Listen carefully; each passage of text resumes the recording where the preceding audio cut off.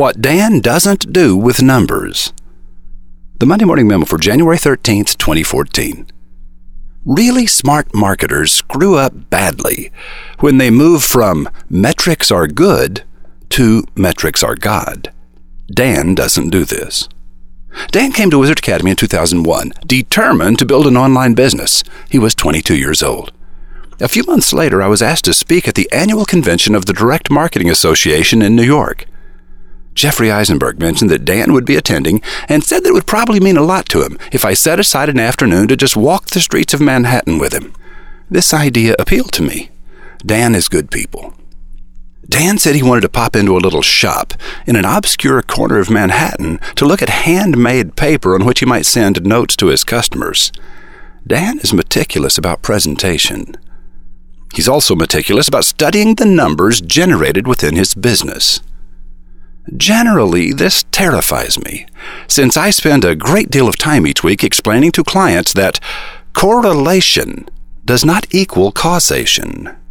Just because you can see a relationship between two numbers doesn't mean that one of them caused the other one.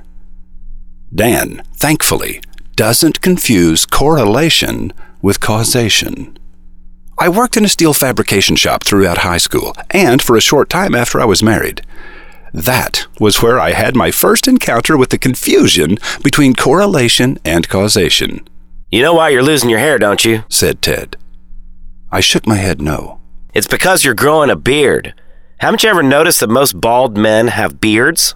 I arched an eyebrow to indicate suspicion of this hypothesis, so Ted continued. Your body has the ability to grow only so much hair. If you use it all up, growing it out your chin, there's none left to grow out the top of your head. He was serious. A few months later, I met another victim of this misbegotten logic known as post hoc ergo propter hoc. You know why you're losing your hair, don't you? Said Fred. I swear I'm not making this up. Ted and Fred were their real names. They never met each other. I shook my head no to Fred. It's because you wear a cap. Haven't you ever noticed that most bald men wear caps? Again, I arched an eyebrow to indicate suspicion, so Fred went on. Caps wear all the hair off the top of your head. If you wear a cap, you'll go bald. Misbegotten logic is harmless enough, I suppose, but it becomes insidious when you apply it to marketing. But this logic of post hoc ergo propter hoc is almost irresistible. The second thing followed the first thing, therefore the second thing was caused by the first thing. Dan is resistant to the seduction of post hoc ergo propter hoc, so his attention to metrics has served him well. Following his first visit to Wizard Academy, Dan tumbled $70,000 into credit card debt. He sold his car and moved in with his parents, but he never quit studying, never quit tweaking, never quit believing. Finally, things began to turn around. Today, Dan has 180 employees. His company did $85 million in sales last year at an impressive profit margin.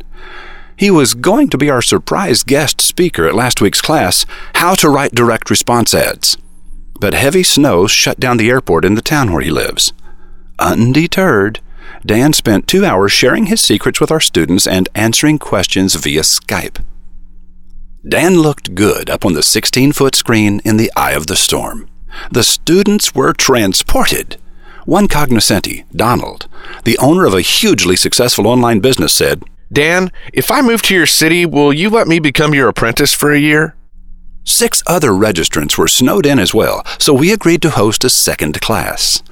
We'll announce those dates as soon as we can triangulate Dan's schedule with Jeff Sexton's schedule and an open window in the Wizard Academy schedule. Dan is anxious to walk the campus. He hasn't yet seen the Tower or Spence Manor or the Enchanted Emporium, our new welcome center.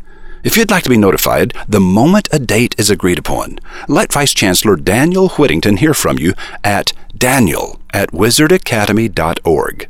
Or you can call him at 512-720-8801. It's a tough but spellbinding class. I hope to see you there. Roy H. Williams. Ben Kramlich disagrees with the way meat snack food products are produced in this country. This Wisconsin-based entrepreneur is producing his gourmet grass-fed snacks in an ecologically and economically responsible fashion, relying on local farmers who raise their animals strictly on grass. No antibiotics, no hormones, no artificial nitrates, and 100% ethically and sustainably produced. Ben's legion of growing fans nationwide also report that his gourmet grass-fed snacks taste great. Can a mission-driven, ethically minded business person prosper in today's cutthroat corporate world? Hear Ben Kramlich respond at MondayMorningRadio.com.